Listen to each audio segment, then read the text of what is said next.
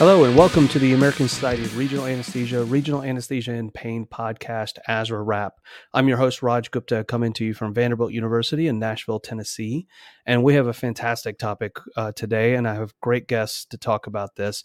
We're going to be talking about pediatric regional anesthesia and the importance of that for all of us who do regional anesthesia to learn from their experience. I think there's a lot of new information coming out in that world, new opportunities, and then also learning that's applicable to all of us doing regional anesthesia. So we'll get to that topic in just a few minutes.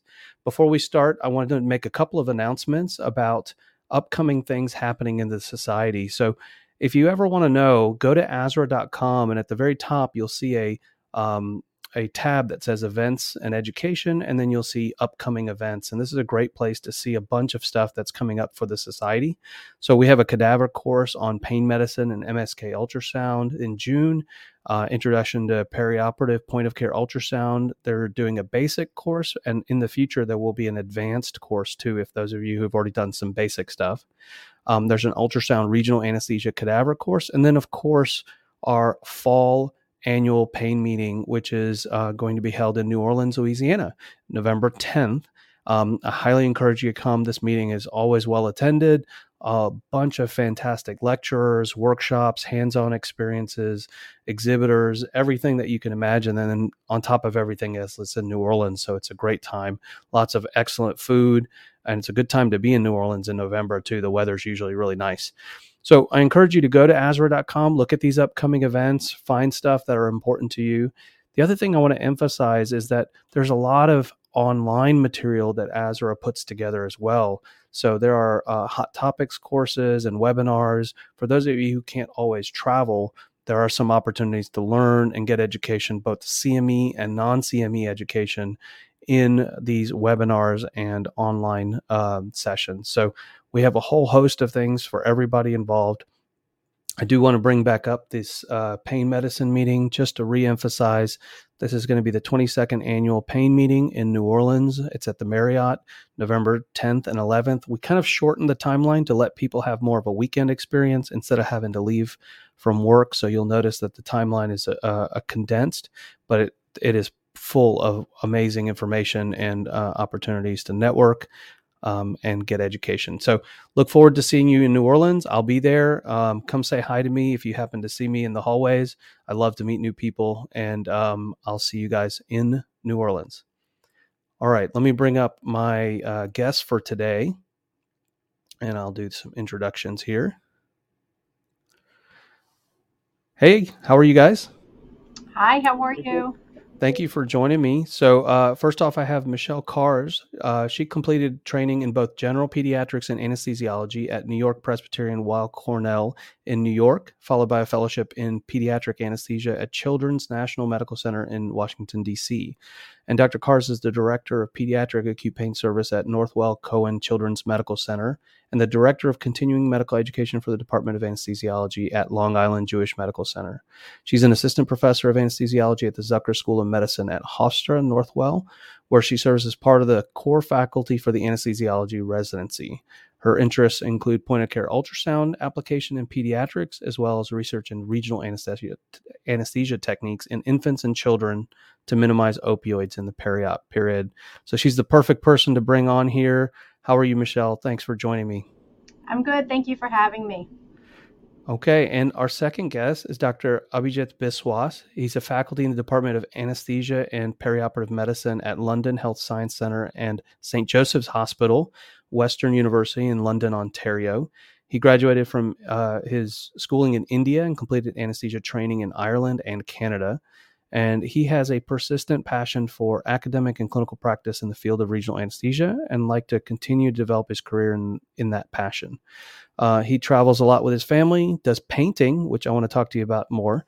And then that's mostly just to keep himself sane, as we all do in our busy lives. My hobby is photography. I always point out that I've got some sort of different picture back here, and that's because I could never paint. I always wanted to be able to paint, and I sucked at it. So I ended up having to pick up photography instead. So that's my outlet. How are you, Abhijit? Good to have you on here. I'm good. Thanks for inviting. Thank you. I'm the director of the Pediatric Digital Service in my hospital. Excellent. So again, And now both of you guys are members and active leaders in the Pediatric Special Interest Group in ASRA Pain Medicine. Michelle, you want to talk a little bit about what that group is and why people should be part of it or what they might be interested in doing with it? Yeah, so we've been, I would say, a special interest group for somewhere around 10 years.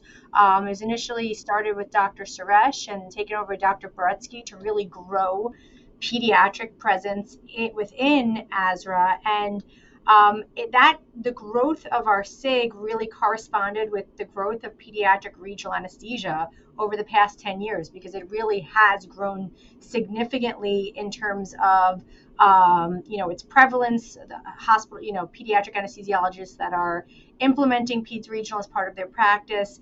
And with that growth, we've grown our SIG and have really, dedicated ourselves to educating everybody about safety in pediatric regional anesthesia, updates in pediatric regional anesthesia, opportunities for research. And so as it's grown really, across the board and nationally, our SIG has grown, and we've really got a great group involved in the leadership who's dedicated to educating, who's been involved in the our recent meetings, being on faculty, teaching workshops, in our POCUS courses. So we really tried to expand pediatrics within ASRA, and I think we've realized that it's not just for the pediatric anesthesiologists. We have a lot of practitioners out there that practice both adults and pediatrics. And we're even seeing a shortage nationally of pediatric anesthesiologists, which leads more non-pediatric anesthesiologists to take care of pediatrics. And we want them to be able to feel comfortable doing regional anesthesia just like they do for the adults in the pediatric population. So we have our work cut out.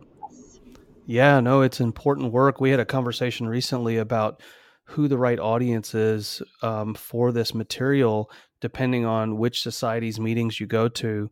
And, one of the things that we talked about was that in ASRA Pain Medicine, you have a host of people that work in a variety of settings, but need some skills in pediatric regional. And it may not be that they're trying to do blocks on the sickest, tiniest baby, but that may not be the highest yield thing to learn, and that there's a lot of opportunities to learn skills that might be useful in an ambulatory center that has a mixed set of adult and pediatric cases, and people who are rotating through peds departments when they are short-staffed. We have that problem at our own institution where we have people who routinely do adults are helping fill in the pediatric hospital as well. So this added skill set, even some of the basic skills and not being afraid to do regional for pediatric patients, is a huge benefit in maintaining that skill. Abhijit, I want you to mention, because one of the things that the group of pediatric regional anesthesiologists have been doing, both within ASRA Pain Medicine, but also with other societies, is this registry, the Pediatric Regional Anesthesia Network. It's a massive database. Talk about that a little bit and what value that has, and where you guys as pediatric regional anesthesiologists fit into that. I think this is something that started with Dr. Suresh, and it is one of the best group or best network we have, and it gives immense data. Like, I know for adult regional anesthesia, we used to always talk about doing anesthesia on when they're awake, okay, and then you're doing somebody on sleep, and again, they're smaller babies. So you have, like in my practice, I have some adult people also, what Michelle said, coming and helping us with nerve blocks in pediatric. We don't have enough pediatric and regional anesthetists. Sometimes they help, but they all have these questions, what I'm doing here in adult.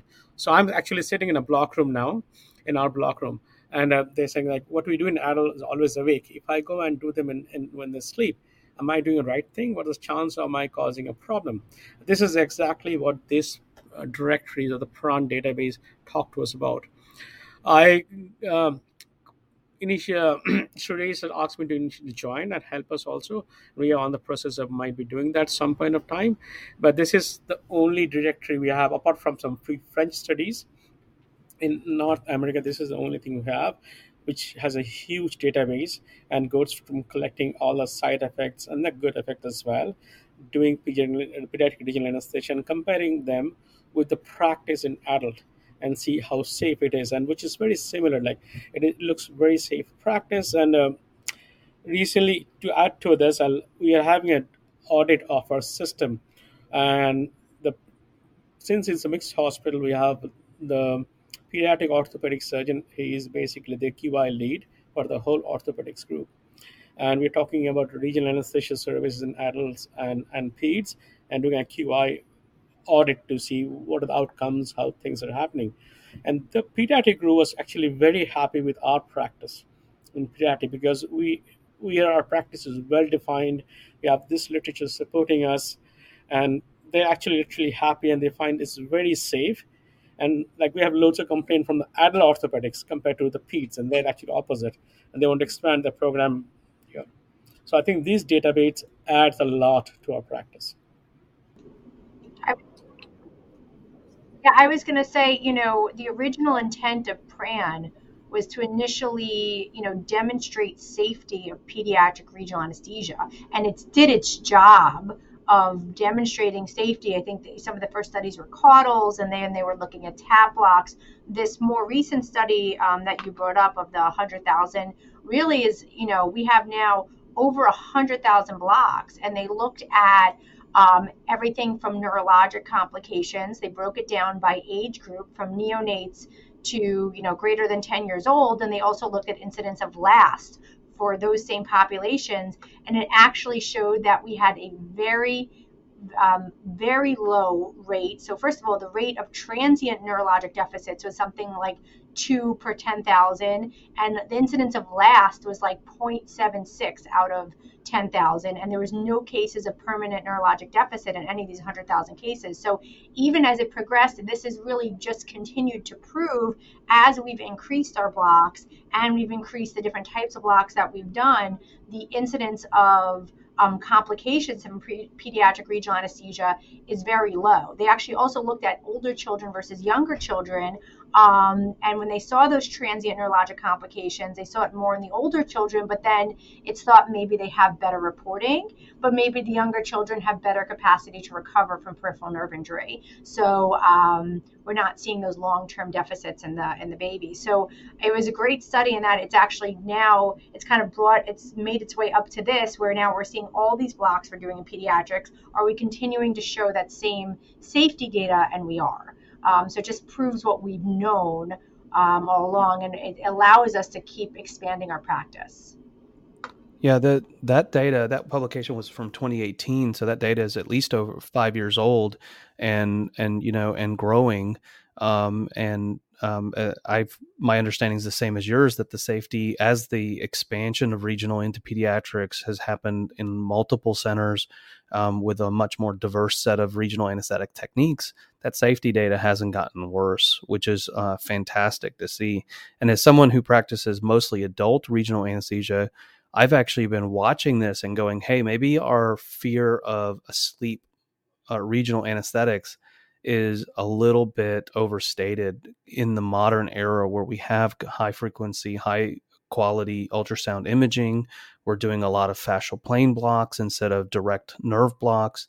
Our good friend Jeff Gadsden likes to say every nerve block is a fascial plane block, depending on how you do it. And so, we could potentially do more and more stuff asleep, which is really nice for the patients, but actually it could be very safe as well. So I've converted to doing a lot of my blocks for patients asleep, where there's an opportunity to do that, and it doesn't interfere with the overall flow of the operating room.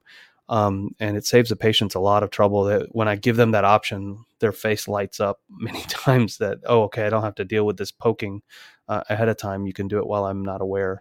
And so there's a lot of advantages to that. In my center also, we did a retrospective study.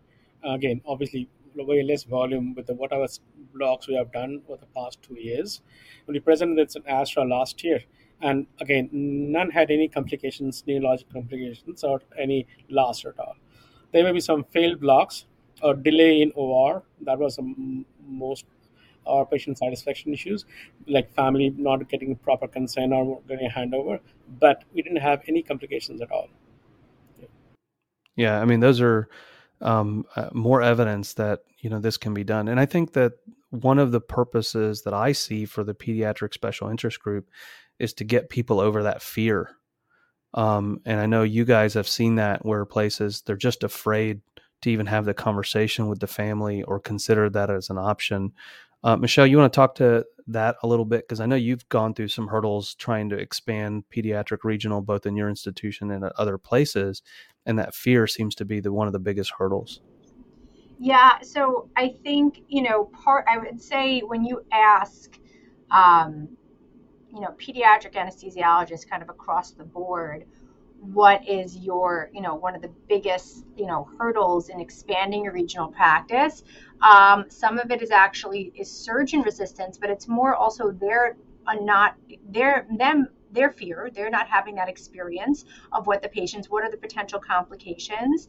And one of the things that I talk about is really making it part of your regular anesthesia practice. This regional shouldn't be this like niche thing. It should be part of every general anesthetic. It's not just an orthopedic specialty type of benefit that we can offer for pain control. We've now implemented it in every subspecialty where you can have a benefit for surgery, and not just open surgery, laparoscopic surgery. So we often hear, it's just laparoscopic. Are they going to benefit? What's the risk of doing the block versus just something we can give local for laparoscopic incisions? And so we did the same thing. We started with one block maybe in 2014, and one surgeon, one block, and we started with a rectus sheath block for appendectomies, our most common surgery that we do.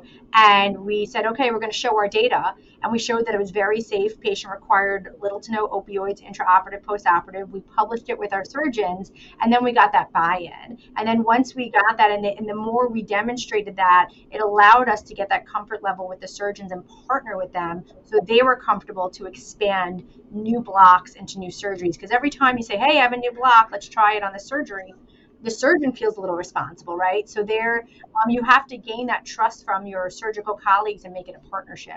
And so that was what we did at our institution. So let's talk about a couple of articles that you guys brought up, speaking of specific cases. So this one right here was in Regional Anesthesia and Pain Medicine, a randomized controlled trial comparing ultrasound-guided pudendal nerve block with ultrasound-guided penile nerve block for analgesia during pediatric circumcision. So a very common procedure that's done. Abhijit, talk to me a little bit about what the problem is here. What do you guys see clinically and why there's a need for regional in these cases? See, in pediatric world, uh, unlike adult, what I find is that some patients we have in a younger age group, they have a lot of complications, and opioid sparing is literally helps a lot. If you can spare the opioids, and especially younger age group, it will be very beneficial. So these nerve blocks helps. So there are two components. It's one younger age group with multiple complications. We need opioid sparing, and then you have a era where there is a narcotic abuse going on, and which is mainly from around teenage and onwards. Mhm. I was reading up some articles regarding narcotic abuse in Western world, and from anesthesia use of opioids or narcotics and anesthesia in teenage, it can transform to 4.5% of that in narcotic abuse later in life. So any techniques that helps us to reduce that, that can be beneficial in a lot of ways, and one of them is regional anesthesia. And in various functions increasing, like I have some studies working on, and it's not only opioid narcotic, like need for less opioid. There are side effects, the abuse, and other functions, quality of recovery, like less nausea, vomiting. Their going home is earlier. All these things like helps a lot. And we are in a challenge post-COVID area. Like we have so much of backlog of patients. So this also helps us for these patients to go home earlier. So that's the whole idea about getting nerve blocks, and surgical teams nowadays are also happy for us to do these nerve blocks. And this is a study we're talking about parental nerve with a uh, versus the benign nerve block. I didn't get to read the whole thing. I just read the abstract. But it sounds to me like these are the two popular techniques we used. And again, both there's not a huge difference. But again, one of put into nerve blocks, there's a less use of less less pain. But again, the opioid use was similar in both the groups. Uh, that's that's from my practice. What about Michelle? Do you have any comments on this? Yeah, so I was thrilled when they started publishing on the pudendal nerve block a couple years ago. We started doing this for our circumcisions maybe like 5 years ago. Where only a couple places were doing it, and we trained on it, and we saw really like a significant difference. They were blocked. They needed no opioids, these patients, so much so that actually a couple patients of parents that didn't want general anesthesia were able to get sedation plus a pudendal for a simple circumcision. And so we've been looking for more data on this. Traditionally, all the penile cases have for many years been done under caudal, but the problems with caudal is that you age yourself out. Very difficult to do a caudal on the big kids, even bigger than 3, 5 years old. The spaces are very tight. It's hard to do. And then also a toddler who has no motor function gets very distressed, and you don't want them running around afterwards. So again, limited use for the caudals in those situations. And so when we came with the pudendal that had really, there was a study showing even better pain control, because we know that the pudendal lasts longer than the caudal. You can get a pudendal 6 to 8 hours versus a 4-hour caudal. And so this was a great article, and especially that it's a randomized controlled trial, very hard to do in pediatrics. I think the typical thing that we wonder, the surgeon says, oh, I could do a great dorsal penile block. And we're like, no, but our pudendal's better. And this is what we talk about with our surgeons all the time. Well, this actually said, sure, your dorsal penile block is great if you use ultrasound. Our surgeons are not using ultrasound, but we know that a pudendal is superior to a landmark dorsal penile block. So this is showing like, hey, if we actually did the dorsal penile block under ultrasound versus a pudendal, we can get comparable results. So that's really good to know that there's another option that is just as good as pudendal, but still our pudendal is going to be superior than a landmark technique, which we know. So I think that's kind of what they showed in the study, that when they were both ultrasound to ultrasound, they were comparable in terms of their postoperative opioid use. But in terms of our reality, how we translate this, oftentimes we're comparing it to the surgeon landmark technique. And so pudendal still seems to be a superior block. I happen to favor it. I think it's easy, great block. We've had great parent satisfaction also from it. It lasts longer, and we really it's changed our practice in terms of not giving opioids intraoperatively, because you don't need it. It's a dense block. Do you see side effects difference between the penile blocks and the pudendal blocks? Any spillover effects to motor blocks or something with one or the other? What I do tell parents, they can get relaxation of the anal rectal region. So if it's a kid who is potty trained, they can actually get like a rectal leakage. And so we will tell parents there's a possibility they could have an accident because of that relaxation. However, this is kind of interesting. This is where pediatric spills into the adult world. We had a surgeon who's an adult colorectal surgeon who knew we were doing the pudendals for the pediatrics, and now requests a pediatric anesthesiologist for her adult hemorrhoidectomies. So, and let me tell you, those are painful procedures. And so now this adult colorectal surgeon requests the pediatric anesthesiologist to do pudendals for her adult hemorrhoidectomies. There you go. See, there's a back and forth. We're learning from each other. And this study is like, these kind of studies are literally helpful. What Michelle was saying, again, very often our practice is led by the surgical team. And again, time. Okay, my OR time is running, like I'm running late. Okay, there's a difference. If you do ultrasound guided nerve block, I take more time than the surgical team doing landmark guided nerve blocks. So that's an excuse for not doing it. When you show something study like this, okay, this is actually effective, 100% effective compared to what you do, and that it makes the changes. When you bring up the patient quality of care, that makes the changes. And this study, like 155 patients, is a huge amount in pediatric world. We had a situation recently. I was working with a spine surgeon at our ambulatory center doing a single level discectomy, and one of the other spine surgeons routinely does his own blocks under fluoro when he does back surgery, but this spine surgeon never did any blocks. And I was like, hey, do you mind if I just jump in there, do an ESP block? And when you're talking about time, and we were done before he even realized that we had started. And he looked at me going, I wanted to watch you guys do it. And I was like, sorry, we didn't have time to wait on you. So we just kept on going. So, I mean, especially when you're doing these asleep, there's a lot of the actually time factors are shortened because you don't have to worry about talking through the patient, through the discomfort and all that kind of stuff. So I find that asleep blocks, I'm doing them faster, generally speaking, than when I do them awake, and feel very comfortable doing it that way. I want to get to this. Well, I was gonna say, I think that's how we bought in to get expanded. So we train everyone that you have your ultrasound set up, ready to go, everything laid out. There's no excuse, like it should be done efficiently. So our surgeons prep the belly while we're intubating sometimes. So like we're talking about really efficient. So we're done, ready to go. They're asleep and they block. And I think that's helped that aspect when you show you're part of the team and you're willing to do this fast will help get that partnership to be able to expand your block practice. Yeah. I want to bring up this other article that you sent to me. This is evaluating the role for regional analgesia in children with spina bifida, a category of, neurologic problems that anytime a spinal cord problems always made people nervous about regional anesthesia. But this is a retrospective observational study comparing the efficacy of regional anesthesia versus systemic analgesia protocols following major urologic surgery. Michelle, you want to start with this one? Talk a little bit about why this is important to your world.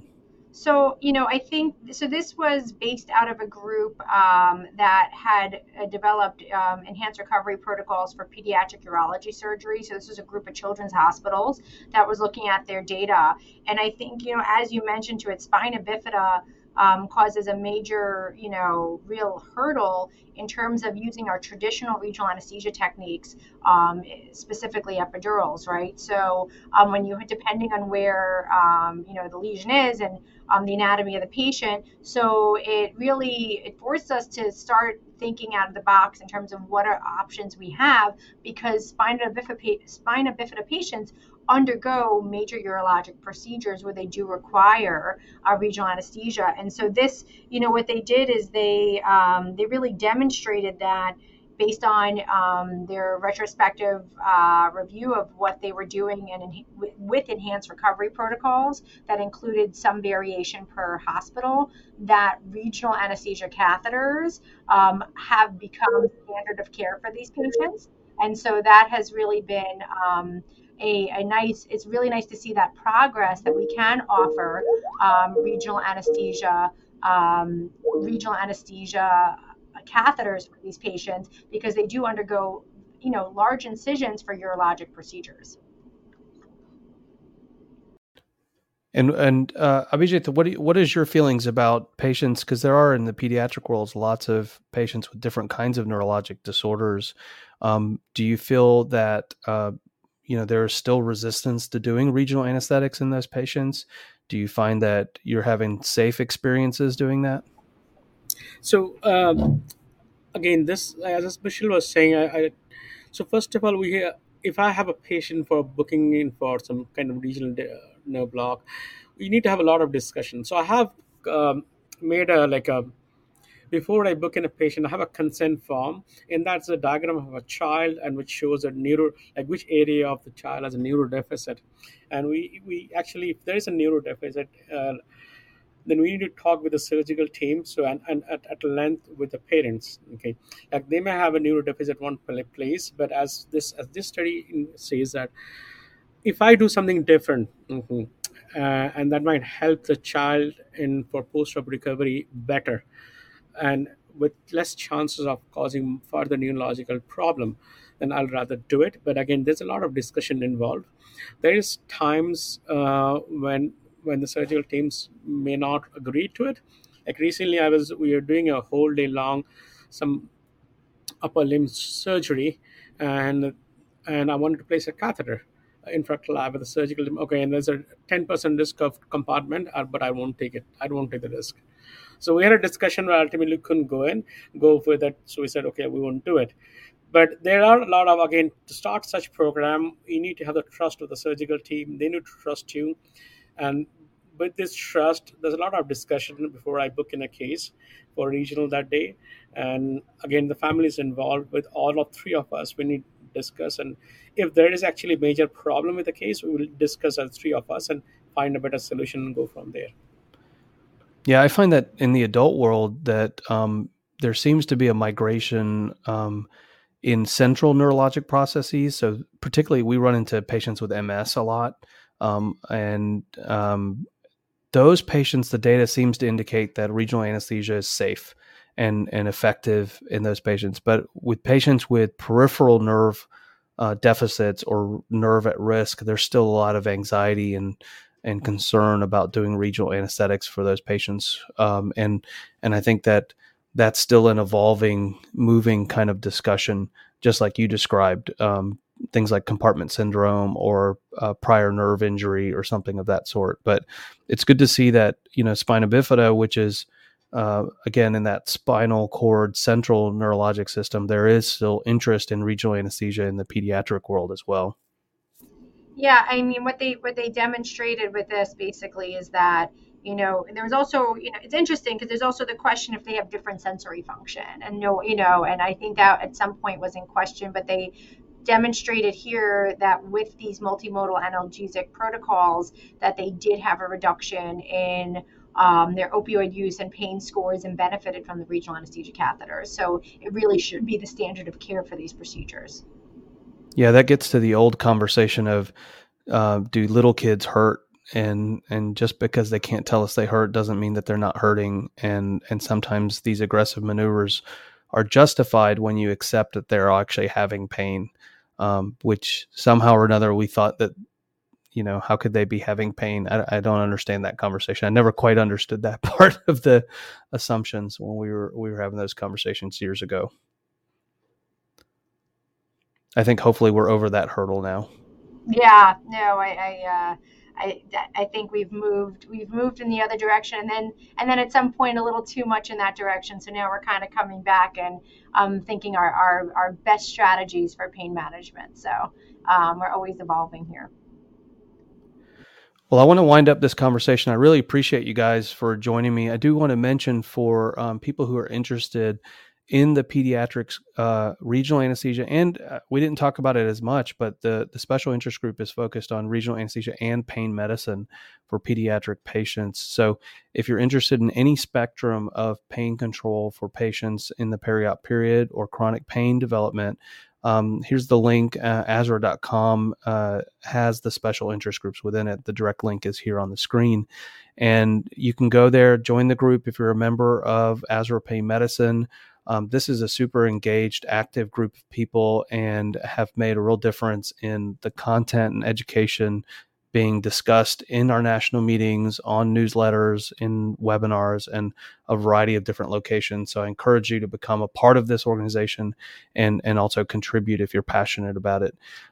Thank you, Michelle. Thank you, Abhijit, for joining me. It was a really interesting conversation, and I don't do pediatric regional anesthesia myself, so I'm really appreciative of having two people that do this day in, day out, kind of talk about the topic. Thank you for having me. Thank you. Thanks a lot. Thanks a lot. And hopefully we'll see all of you guys at the fall meeting in New Orleans this November, and I'll see you guys there. Thanks. Thank you.